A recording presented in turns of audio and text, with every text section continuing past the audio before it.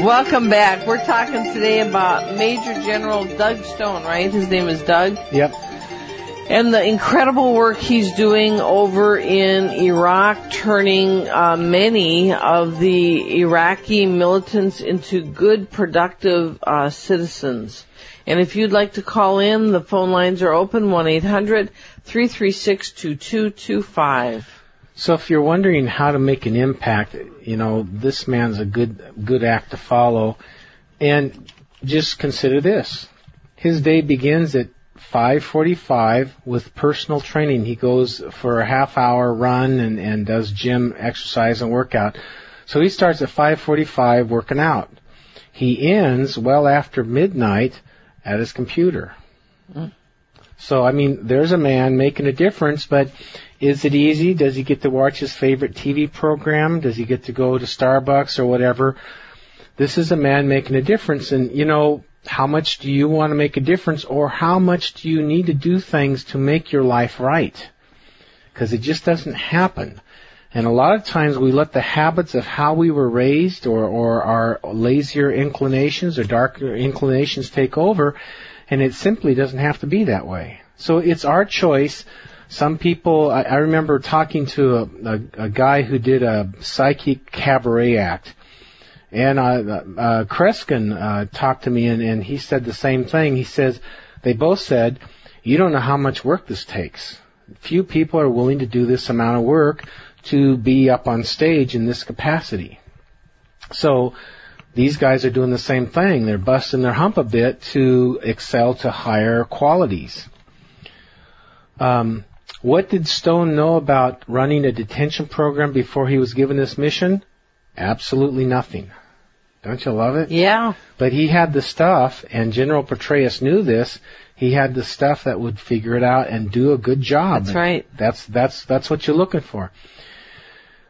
He examined programs run by Saudi Arabia, Indonesia, and other states that have been battling militant Islamism.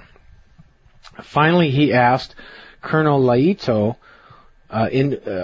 with whom he had worked closely in Afghanistan and Pakistan. So, they had a teamwork going on, and they knew they could, be a good synergistic system together, to postpone his retirement and become his deputy.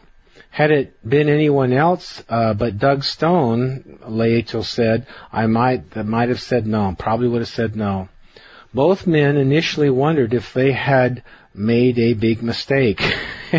When they got there was 20,000 detainees rioting. And so they were walking into that. Well, what do we do? The detention facilities themselves had become breeding grounds for militants, turning humiliated detainees into hardcore insurgents. Stone and Laito quickly concluded that drastic changes were necessary. Stone says, I love problem solving and feel very comfortable changing the organizations right around me. So he sits in the middle and starts changing it to suit his, I would say, geniusness. He's a good man. He has good insight. He's open for new answers that will work. And he went around to Indonesia prisons, Arabian prisons, and others to toss it around and see what works. And he started putting in a plan. In Iraq, that meant finding a way to empower politically moderate detainees who Stone says were the vast majority of those in custody.